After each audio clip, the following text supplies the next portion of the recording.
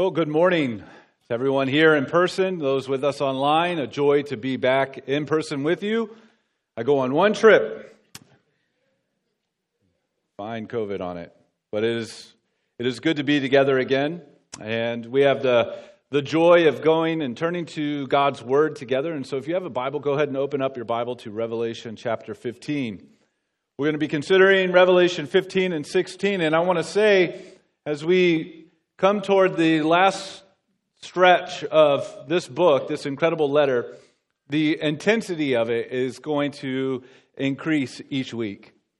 Starting with this week, going forward, it's going to be more intense in its portrayal of what takes shape at the return of Christ. And again, Revelation is a very highly symbolic, unique letter in the Bible. Ultimately, though, it is written for our encouragement to hold on, to trust Christ, to know that while life is hard and evil is real, God is very much in control and Jesus wins, so hold on. That's been our interpretive key along the way, and we're going to get into some weird and interesting things along the rest of this letter, but keep that key in mind. It's for our encouragement to keep holding on in this world. We're going to go ahead and read. We're going to consider both of these chapters, 15 and 16. They're dealing with the seven bowls, and again, if you've been with us along the way, we've had very symbolic portrayals of God's sovereignty over history, how things unfold, His purposes for it.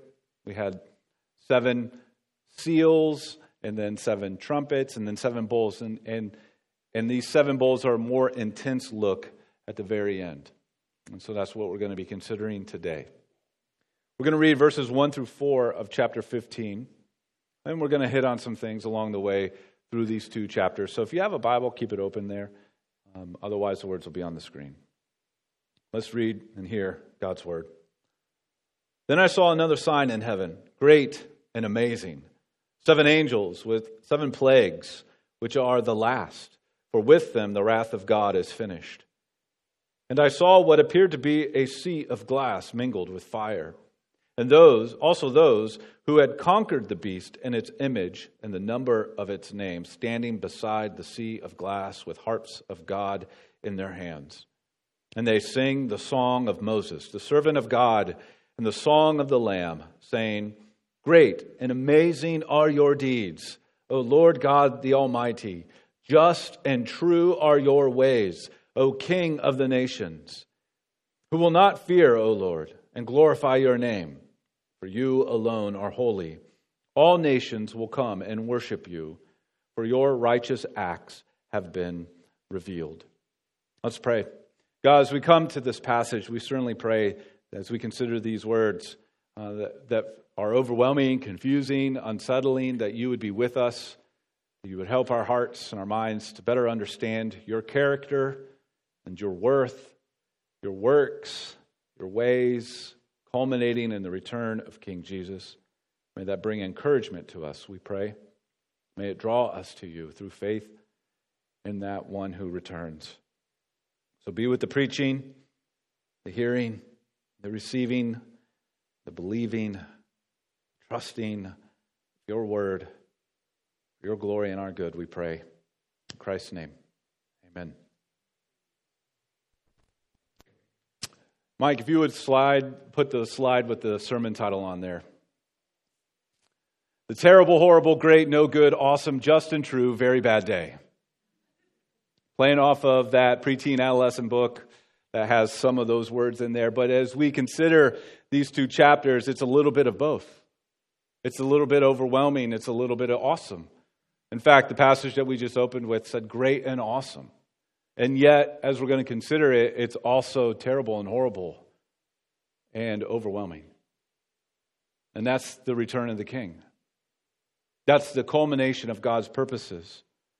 It's the display that He is very much certain in His ways and His purposes. While the circumstances of life can feel like a dizzying display of uncertainties, God is very much in control, and Jesus wins, and God will display that control and that victory in a very leave no doubt about it way. The certainty of God and the certainty of His purposes calms our hearts and encourages our faith in uncertain days. Revelation 15 and 16 is an escalating, vivid portrayal of this. And by looking at the certainty of God's judgment over His enemies, we can have calmed hearts and encouraged faith to continue holding on. To continue holding on even when our days feel very uncertain. The circumstance around our lives very much out of our control. And so with that, we're going to be considering the culmination of God's judgment. And the culmination of judgment shows us some things that we're going to consider in our passage together. First, it shows that God's judgment is just. That's very important because it's a bit staggering and overwhelming, unsettling. It is a terrible, horrible, no good, very bad day. But it is just. It is great and awesome. And so we're going to wrestle with that and think through that. From that, we're also going to see that God's enemies are wicked. Another thing that feels very unsettling to consider. That God's enemies are wicked. And then thirdly, we will find that God's people are redeemed.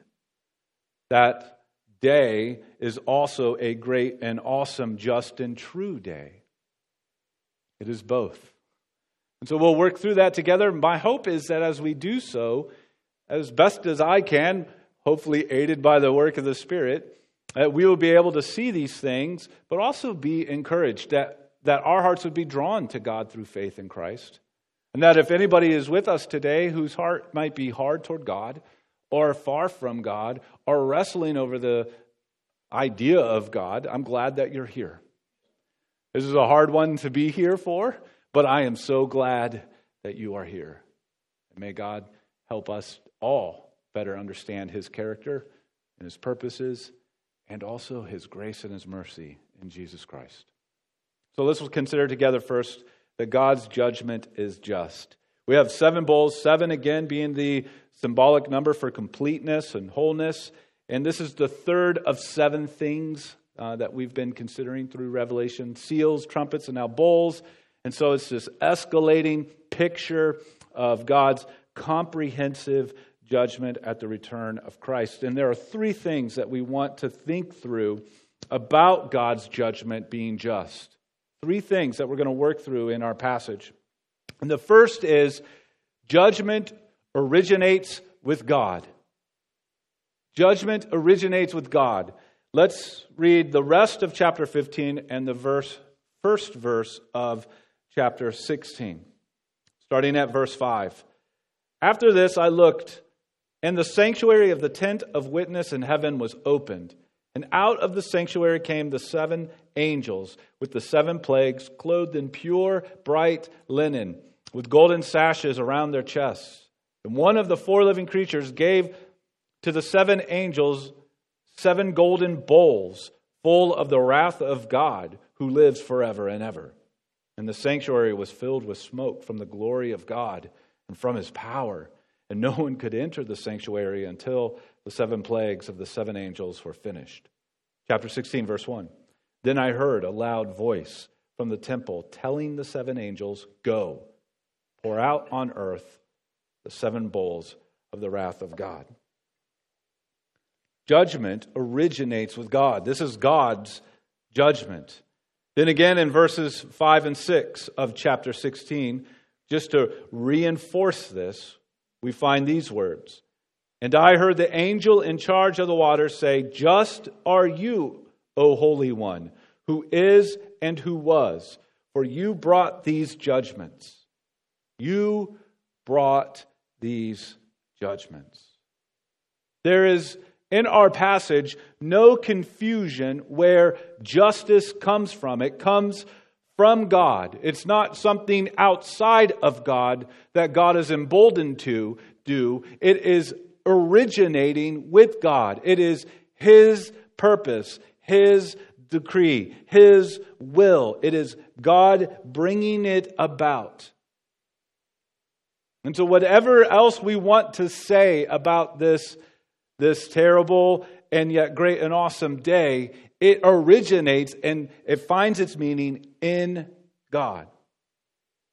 And God has purposed to bring about judgment on all of His enemies. In Jeremiah chapter 25, speaking of this day from a different vantage point, it says this: Trust the Lord, the God of Israel. Thus the Lord, the God of Israel, said to me, Take from my hand this cup of the wine of wrath, and make all the nations to whom I send you drink it. They shall drink and stagger and be crazed because of the sword that I am sending among them.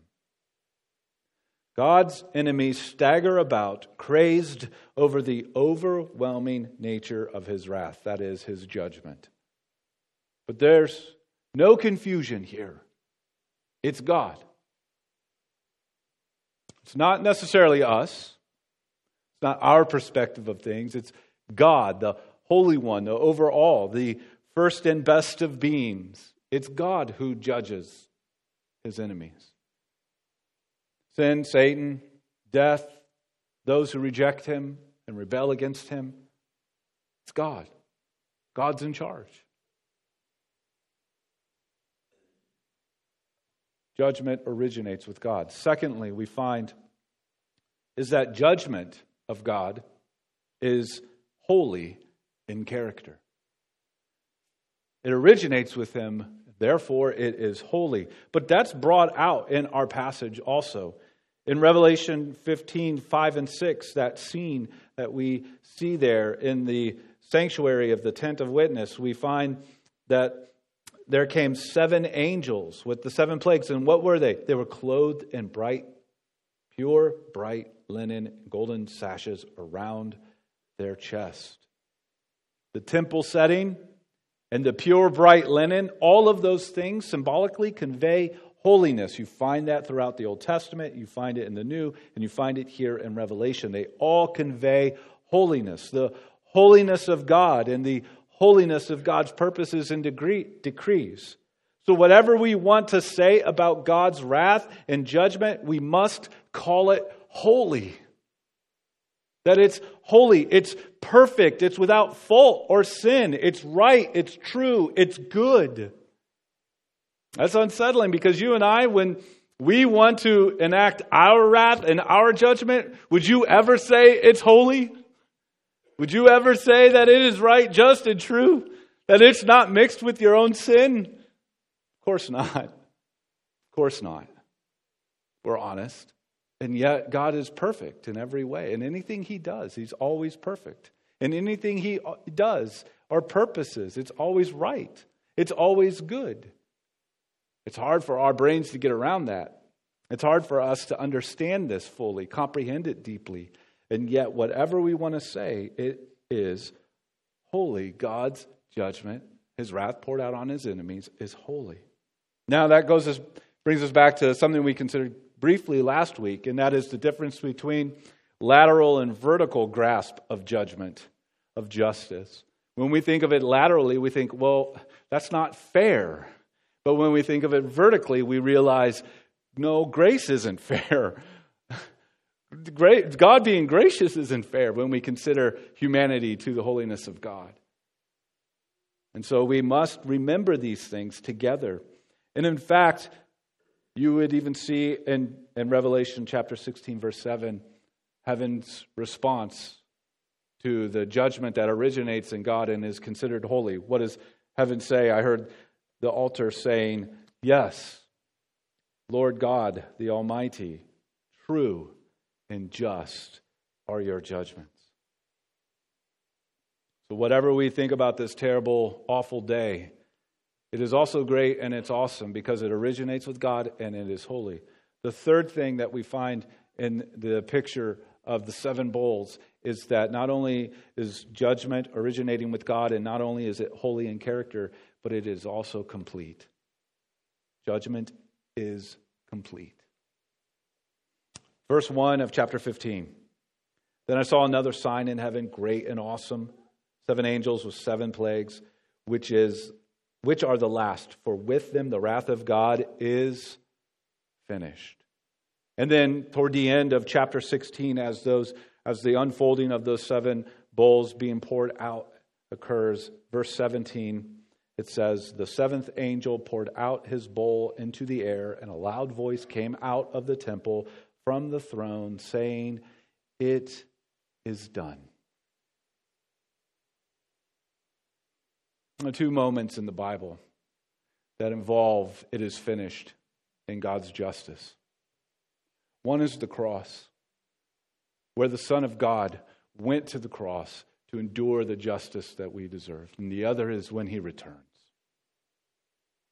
And I would implore you and encourage you that the best moment of justice being finished is the cross and not the return. Only at the cross is the finished work of God's justice being satisfied worth all the joy, because there we find our Savior, doing for us what we could never do, enduring what we could never endure, to secure for us something we could never gain, and that is salvation. But when he returns, it will be finished in a different way. Now, considering that, just as with salvation, God leaves nothing hanging. And he leaves nothing hanging when it comes to his judgment. You know, we rejoice over the words that says, he saves to the uttermost, Hebrews. But he also judges to the uttermost. And this judgment of God, it should stop us in our tracks. It originates with him, it's holy, and it is complete. Nothing will hang in the balance with it. It should stop us in our tracks. And the judgment of God, it's going to bring out one of 2 responses. And I mean it. I don't want to oversimplify something that's complicated and hard for us to fully grasp. But our response will be one of 2 ways. Humble or hardened. The response is either humbleness and joy for his grace, because we live in the day of the gospel. Today is the day of salvation. If you hear that, do not harden your heart. And so when we consider the bigness and the godness of God and his ways in all that he purposes to do, should humble our hearts to realize that he has offered us a way of life with him through the gospel of his Son, Jesus Christ. It should flood our hearts with humility and faith and joy and hope and wonder. Or it does just like what happened in the story of the Exodus. Pharaoh hardened his heart. There's a hardness of heart toward God, a hatred toward his holiness. And as we think through this passage, and as we think through the scope of human history and God's purposes sovereignly being fulfilled, we realize that God is perfect in all of his ways, and that his judgment is just. And then we consider the reality is that God's enemies are wicked. That there is a severity of spiritual opposition that's on display in our passage. There are 3 things that we're going to find here also. And the first is when we consider the fact that God's enemies are wicked, that they respond to God's sovereignty and his purposes with hardness of heart and hate toward his holiness. We see first a refusal to repent. We see first a refusal to repent. In the first 4 bowls that are poured out on all of the cosmos, at the end, at the sort of summary statement after the first 4, it says these words in Revelation 16:9, they did not repent and give him glory. Experiencing God's providence and sovereignty over everything, over history, over all things, they did not repent and give him glory. Then just the next few verses, during the fifth bowl, which is even more intense, it says in verses 10 and 11 of chapter 16, people gnawed their tongues in anguish and cursed the God of heaven for their pain and sores, and they did not repent of their deeds. Again, this is very similar to the story of Exodus, and in fact, you're supposed to think that as this passage began by calling these bowls the seven plagues, and you immediately think of plagues in the Exodus, and you're supposed to have that story as a framework for understanding what's happening here throughout all of history with even great intensity at the return of Christ. And so similar to the story of Exodus, God displays his power and judgment over his enemies. But it's not met with repentance. Rather, it's met with greater hardening of heart. Instead of seeing the folly of their ways, and instead of seeing the forgiveness of God's grace offered to them through the gospel, the unfolding of God's sovereignty over history brings about a hardness of heart and a hatred toward him. They blame God and then revolt all the more. And that's what we see secondly. So there's first a refusal to repent. Secondly, we find an escalating rebellion. An escalating rebellion by those who reject and rebel against God. As I said already, the first four bowls were broadly poured out on the earth and end with a refusal to repent. The fifth bowl is like the plague of darkness in Exodus. It impacts only the enemy, and they refuse to repent. The sixth bowl, which we're about to read, deals with the enemies of God and their rage-filled, escalating rebellion. Let's look at verses 12 through 16 of Revelation 16. The sixth angel poured out his bowl on the great river Euphrates, and its water was dried up to prepare the way for the kings from the east. And I saw, coming out of the mouth of the dragon and out of the mouth of the beast and out of the mouth of the false prophet, 3 unclean spirits like frogs. For they are demonic spirits performing signs, who go abroad to the kings of the whole world to assemble them for battle on the great day of the God Almighty. Behold, I am coming like a thief. Blessed is the one who stays awake and keeping his garments on, that he may not go about naked and be seen exposed. And they assembled them at the place that in Hebrew is called Armageddon. This is a great battle between the enemies of God and God. It's been referenced in Revelation a number of times from a couple of different angles, both in the seals and in the trumpets. If you find their equivalent sixth version, the sixth seal and the sixth trumpet, you would find a very similar dynamic. It is the all-out rejection of and rebellion against God. It's also a fulfillment of a great battle described in the Old Testament prophecy. In Ezekiel chapter 38 and 39, you'll find that battle described. Ezekiel 38:16 says this: "You will come up against my people Israel, like a cloud covering the land. In the latter days I will bring you against my land, that the nations may know me, when through you, O Gog, I vindicate my holiness before their eyes." This great battle at the end, if you will be a way in which God vindicates his holiness, his purpose, his sovereignty, that leaves no doubt.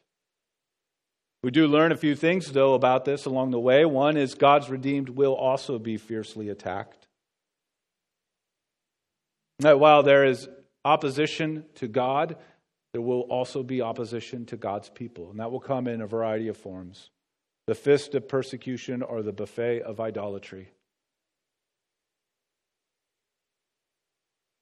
But let's keep in mind let's keep in the context here, that Revelation is also a very highly symbolic letter. And it's conveying these incredible, overwhelming word pictures to convey to us spiritual truths and realities.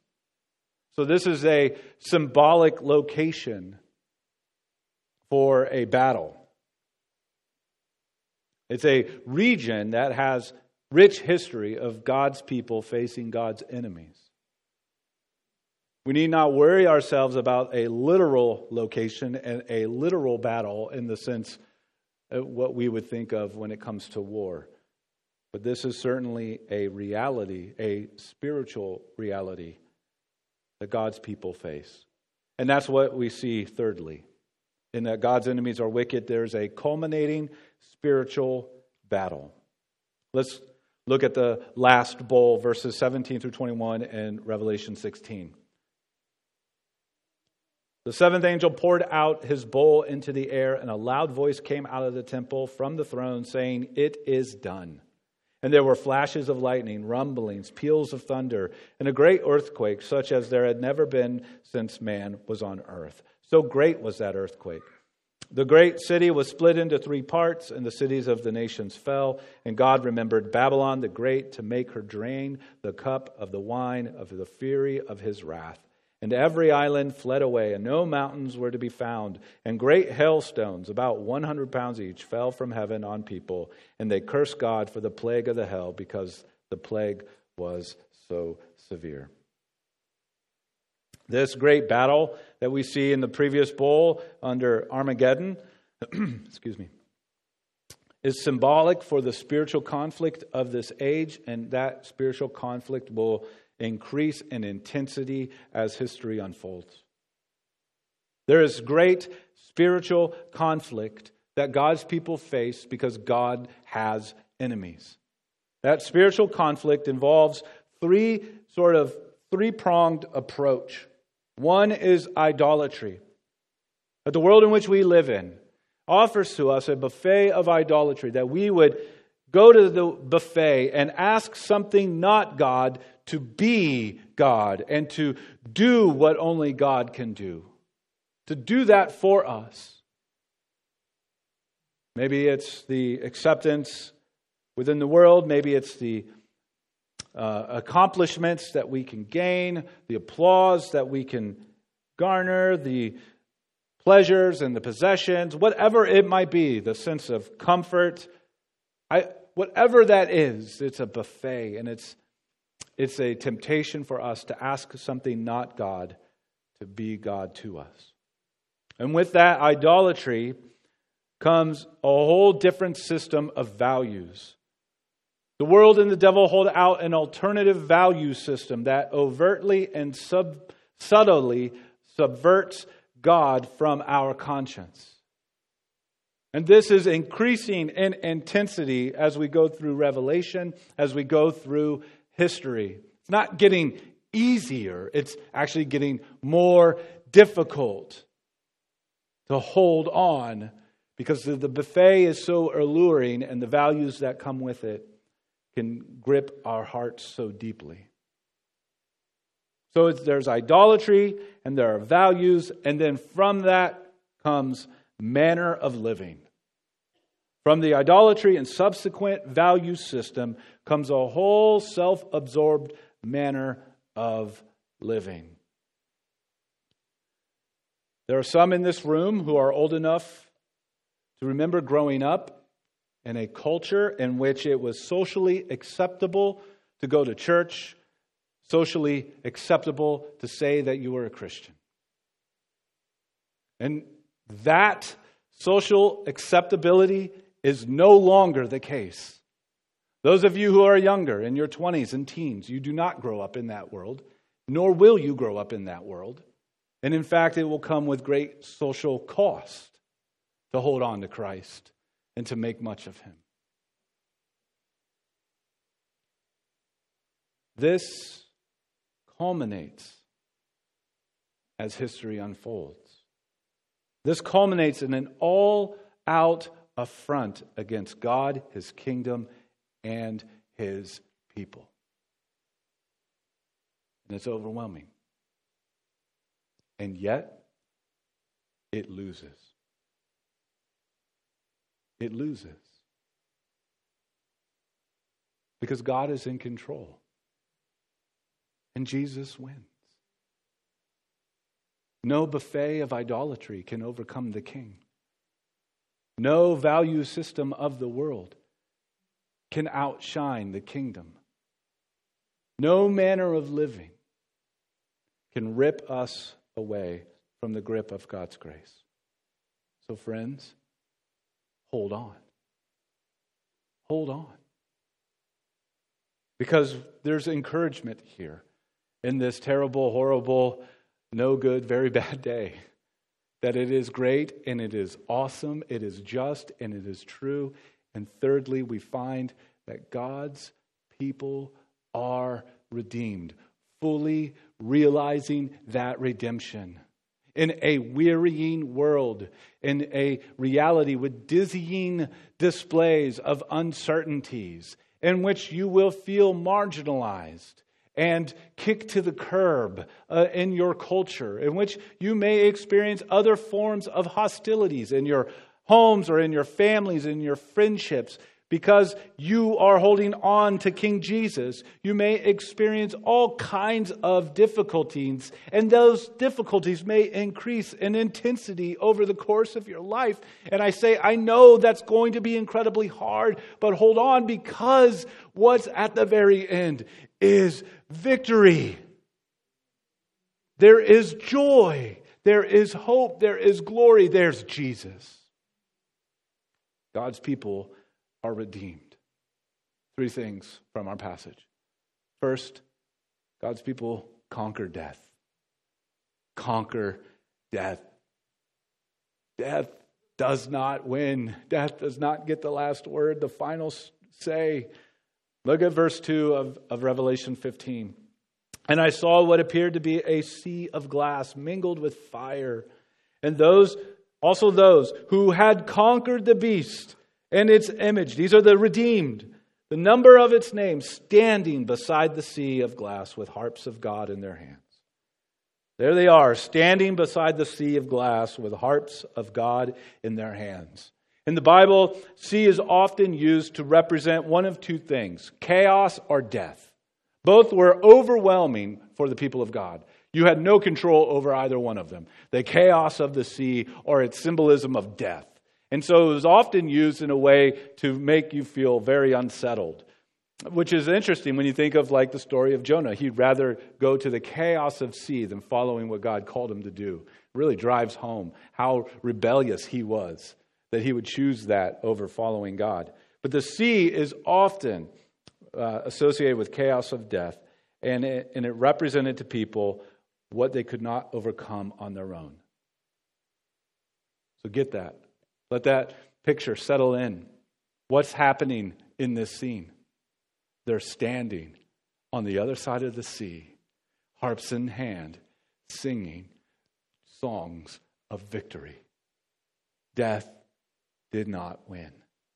The chaos of the sea did not submerge them away from the presence of God. Christ conquered it all. So be encouraged. When the world around you feels like chaos, when death seems about you, you who are in Christ, you win. You win. Secondly, we find that they are busy worshiping God. Verses 3 and 4, again, is a song of 3 and 4 of chapter 15. Great and amazing are your deeds, O Lord God, the Almighty. Just and true are your ways, O King of the nations. Who will not fear, O Lord, and glorify your name? For you alone are holy. All nations will come and worship you, for your righteous acts have been revealed.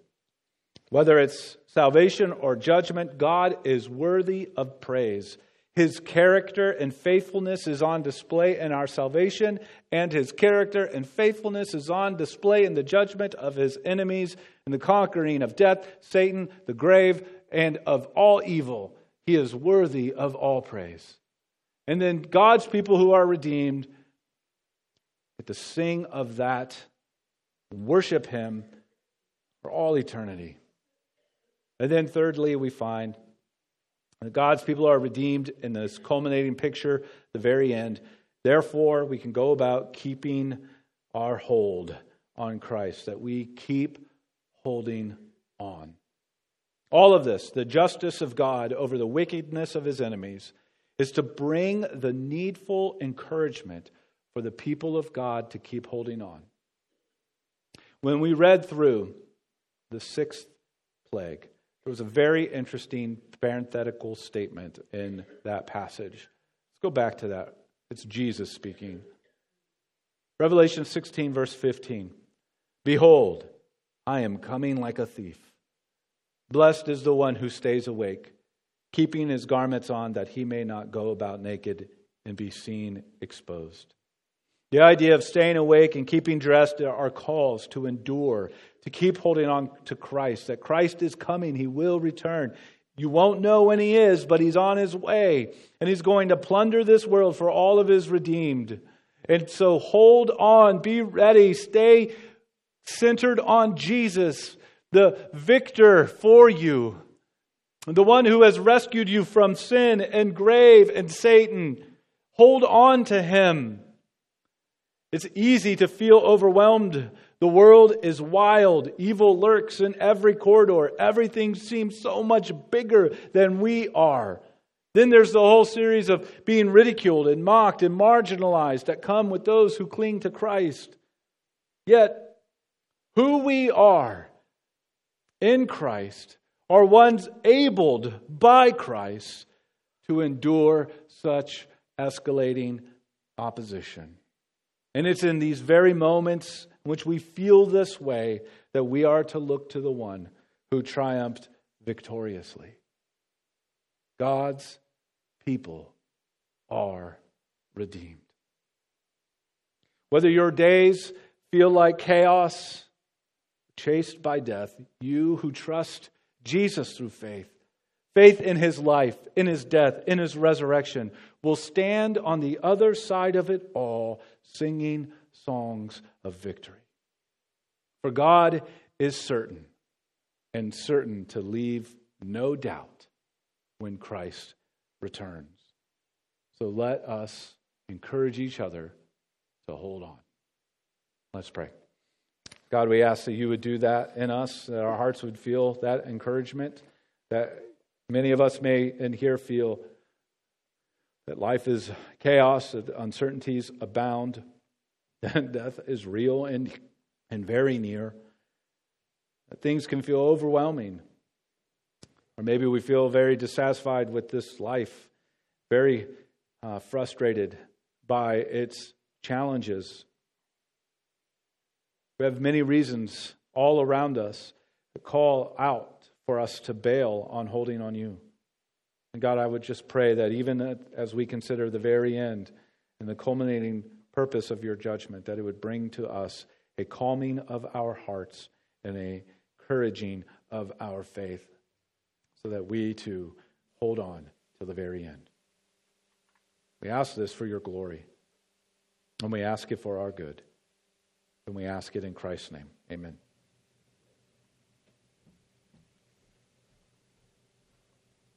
Would you please stand as we proclaim the promise of our Savior Jesus, the one who has made a way for us. We are saved by grace through faith. Hang on. Keep faith in Jesus, our risen Savior, who is coming soon.